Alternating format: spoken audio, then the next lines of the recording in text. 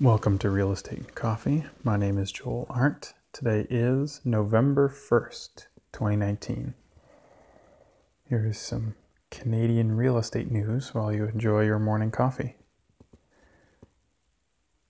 The GDP, gross domestic product numbers, came in for August, and nothing exciting. Canada's economy grew at 0.1% in August. Now that fell a little short of, so that means GDP rose by 0.1%. It fell a little short of what the experts were expecting. And they were expecting growth of 0.2%, but honestly, growth is growth.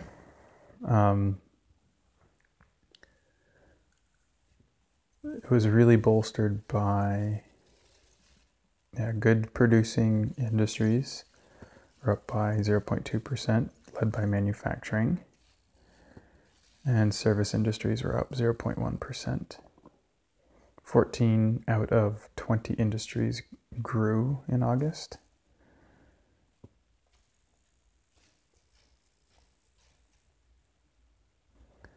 So Canada's,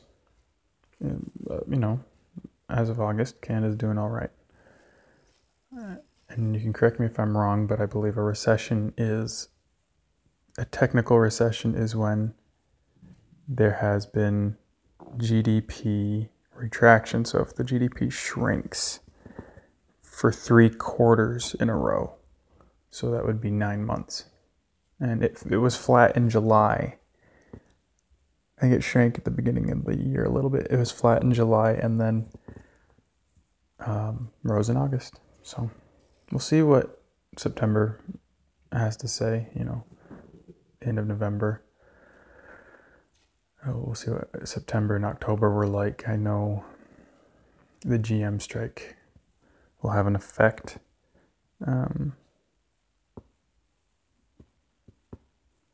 There's a whole bunch of other factors on this one, so it's good news, I think. It's not crazy exciting news, but it's good news. This morning I'm going to read an article from the Vancouver Sun. Too many barriers to building rental apartments, analysts say, in Vancouver.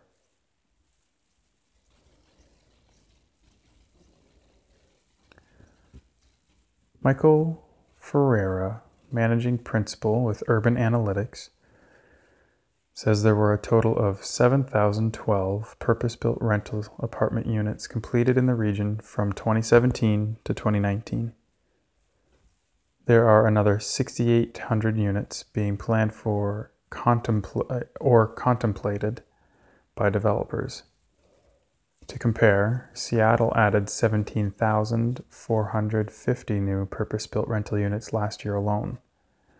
Ferreira told Postmedia that after presenting his data at an Urban Development Institute event in Vancouver on October 16th. There are not enough new rental units getting built because there are too many obstacles for developers, he said. That includes opposition to projects from the public, but also just how difficult municipal planning departments are making it for developers to get projects approved. He added that Vancouver's sizable inventory of privately owned condos do provide a considerable amount of rental homes, but it's not enough. The region continues to have a rental vacancy rate of just 1%, which is, if that's an exact 1%, it's slightly lower than Toronto, which is 1.1. Ferreira said the sources of demand for rental apartments are going to evolve and grow. We have almost 100,000 study permit holders from around the world in Metro Vancouver, he said. Not all of them rent traditional, typical rental products, but a good portion of them do. Ferreira also cited surveys by GWL Realty Advisors that polled local residents at least 55 years old without school-aged kids at home. The survey asked them if they would consider renting a future downsized home. They did the same survey back in 2011, and back then only 10% said they would consider a rental home, he said. This time around, when they did the study last year, 36% said yes, they would consider renting, and another 23% said they might consider renting. He said new employment in that region will also be a factor. There's currently about 4 million square feet of office space under construction in Vancouver's downtown core, almost 60% of which is already pre-leased, he said, adding that 70% of the tenants will be new entries to the market. Those new workers are going to need homes, and many will be in the rental market, he said. Various government taxes and policies since 2016 have not resulted in the development of enough rentable homes, he said.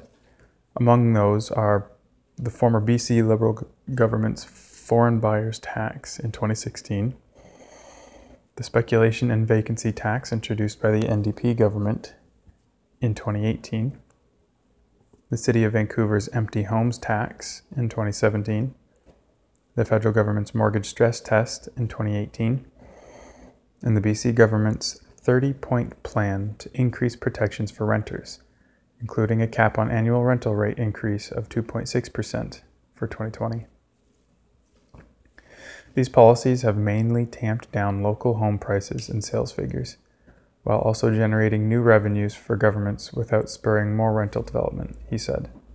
Overall, new housing development of all kinds is being blocked by perfection paralysis by planners, Ferreira said. They are paying too much attention to small details rather than focusing on an overall goal of making it easier for home builders to deal with our looming rental crisis.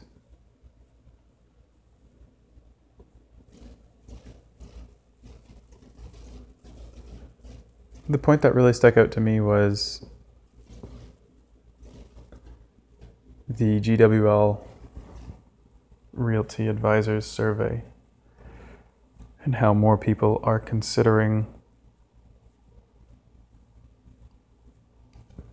over 55 are considering downsizing and renting instead of downsizing and buying. And I've actually, some of the investor groups that I'm a part of, I've asked people about this, renting versus owning. And it's a fairly common move in expensive markets, in high-priced markets. And especially with people who are downsizing, whose children have all gone to university now. They sell the family home, which they've held for 20 years, if not more, make bank, rent something smaller, and invest. Spread that down, the profit they make on the sale into investment properties, which I think is just freaking genius, honestly. So, and then obviously skipping, that was a point that stuck out. I'll come back to that. The one thing that obviously stuck out to me first is this idea that there's still this outcry for more rental units. Vancouver is not meeting the demand. Now this article, what I like about this article, it gives a few more specific reasons. It talks about little help from government regulation, like a lot of it has had to do with house prices, retail prices, rather than rental, making it easier to build rental units. And then it mentions municipal blocks, obviously public blocks, but you're always going to have pushback from communities. Change like that, bringing in higher density rental units, especially in neighborhoods that are traditionally single-family homes, you're going to get pushback, and developers just need to be good at negotiating with communities, which I think Ottawa, the developer regional group in Ottawa is doing a really good job in the old Ottawa East neighborhood with their development there. a good example of negotiating with the community. But now we hear about municipal blocks. A lot of municipalities aren't making it easy enough to densify and to create supply. And then specifically, city planners are getting fixated on details that are making it trickier for developers to meet their demands, meet their standards.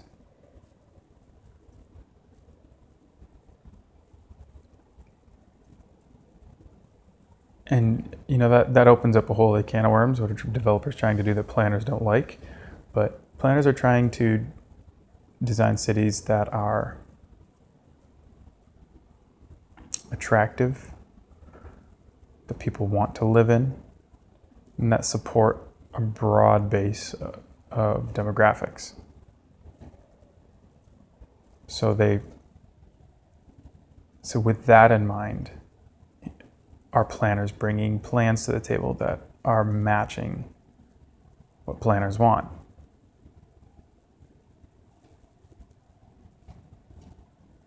I'd love to hear from you. If you're a developer, if you know a developer, send this episode to them. I would love their feedback. What are the roadblocks? How are you getting around them? Or are you just stumped? Or is it just easier to build condo units in suburban developments rather than purpose-built rental units? What's the story? What's your story been like? Email me, recoffee@joelarndt.ca. So that's recoffee@joelarndt.ca. And I'd love to actually have you on the podcast. I'd love to have you on Real Estate and Coffee. Talk about your experience, some of your triumphs, some of your struggles, what you need to see, what needs to happen for you to do business, make it easier for you to do business. And are you doing purpose-built rental units? Why not? If you aren't, why not? If you are, why are you doing mixed use? It's another big thing. That's a thing that I think planners want and that developers may hesitate on, are building mixed use projects. So back to the rent versus own. It's something I've been thinking a lot about lately. Should a first-time home buyer rent or own? Because a first-time home buyer who buys a house they buy an asset, but really they're buying a liability. It's a ton of cost, not producing any income for them. It's an asset on paper, but on their bank book and their month-to-month finances, it's not providing them any cash. In fact, it's a liability they're paying out. Now, they're paying into mortgage principal, sure, and they're upkeeping a tangible asset, sure. Whereas if you rent, not happening. Here's my argument. Here's my, not argument, but my thought process. And this depends on the market you're in. In Southern Ontario, for the most part, anywhere near Toronto, I don't think first-time home buyers are really benefited by if they buy their first home as a primary residence. I think they'd be much better suited to rent, find a good deal on rent, or just rent. I mean, it'd be sweet if you could find a good deal on rent, but I found a good deal on rent. Rent, buy an income property that cash flows, and accelerate your trajectory to a rental portfolio a real estate investment portfolio that,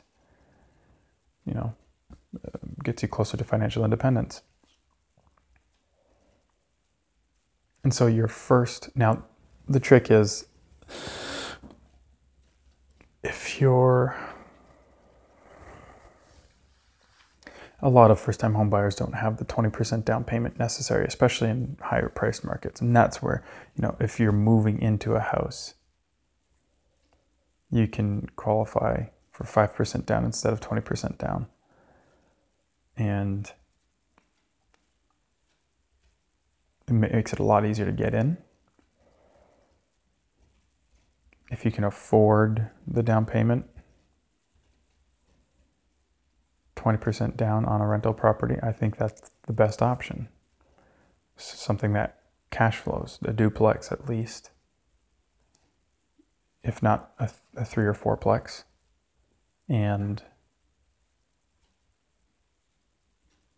if I'm thinking of families too, like,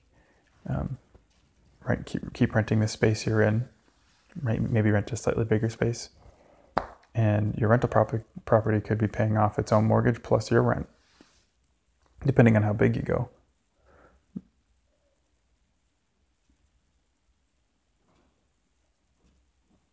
Or you could just leave it in an account, let the cash build up. Because if it took you however long it took you to save the amount of money by working and renting, and now you're working and stashing cash flow, you've just multiplied severely compressed your timeline to saving up another down payment. And then there's also joint ventures and stuff like that. Now, you could, if you're a family, you could find a duplex, rent out one unit, so that you first buy a duplex, rent out one unit, and live in the other. So you still qualify for the 5%, and someone is helping you pay down your mortgage. So your first home is now actually an asset. It's putting money in your bank account, or it's lifting your financial burden. What's even sweeter is if you're single. I was just running through the numbers with my brother on this earlier this week. Now he's in a market, it makes way more sense to buy. The rents are much higher than mortgages, much higher. And so for him to buy a house, a 3 or 4 bedroom house, particularly a 4-bedroom, if you could find a 4-bedroom house at a decent price, an average price, pay even 10% down or 5%, live in one room, rent out the other rooms.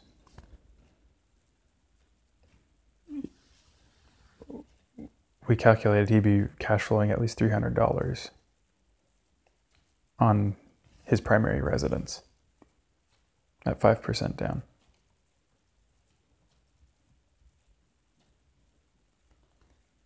Now he's in a sweet market. Even in a market like Hamilton, you may not be paying off your mortgage fully, but it's lightening that financial burden. So if your job can support and this is the ideal, like this is the only real way you should do it. Make the purchase if you could buy it anyway, and if you could service the debt alone. Don't make it if you can't. Don't do that. Don't make the purchase if you can't service the debt alone. I guess there's an argument against that too, but the wise conservative play would be to only make the purchase if you can service that debt alone. Rent out rooms. Continue to service the debt yourself and stash the cash flow. And it accelerates your saving process. It's all math in the beginning. It just makes more sense. I think no matter what market you're in, if you can buy and rent something out, a portion of the home out, you're always in a better position, always.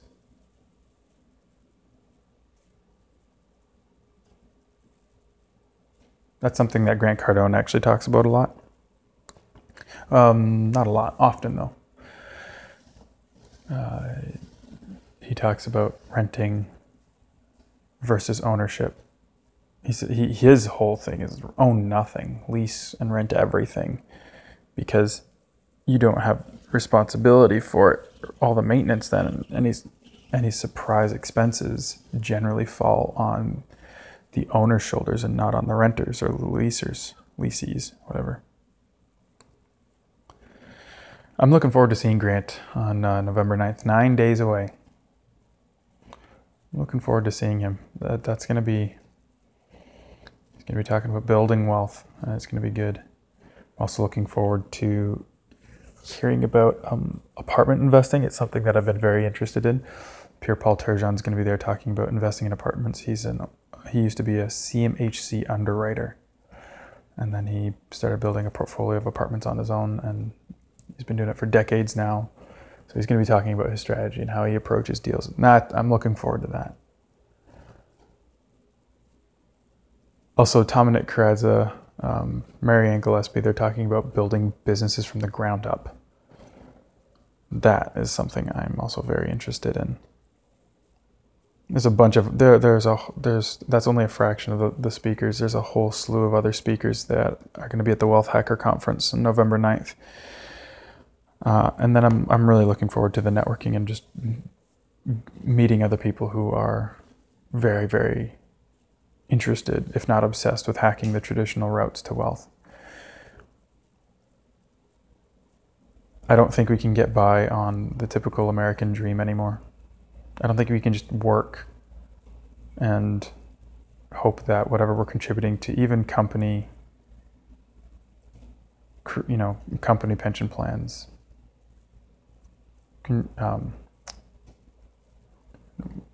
our shared RRSPs, what is that when they contribute to our RRSP as well?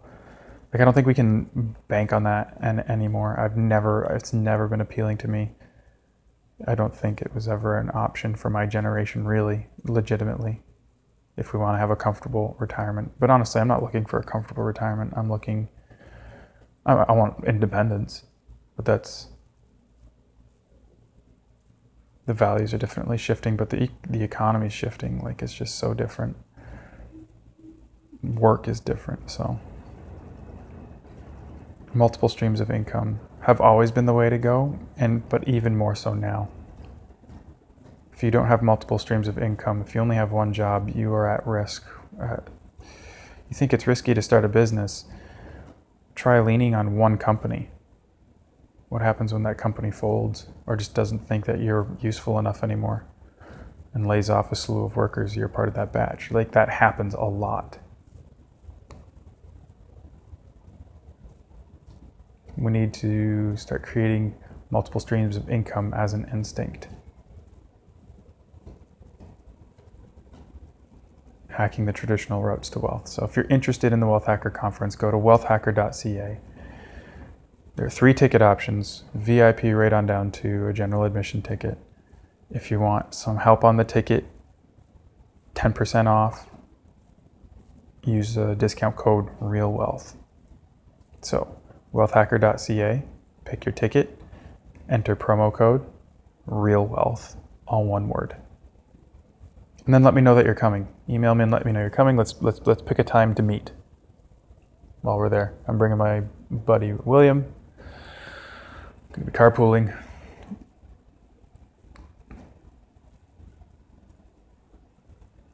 This is something, it's not a conference. I mean, stuff's going to be sold there, but it's not a conference just for like sales pitches. Like, it's to get your head spinning in the right direction towards financial independence. And this is something that you, your brother, your sister, your spouse, your best friend, we all need this.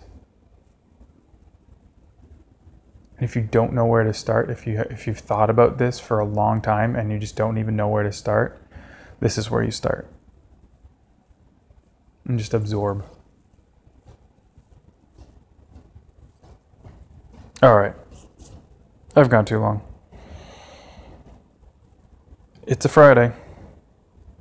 Have a good day.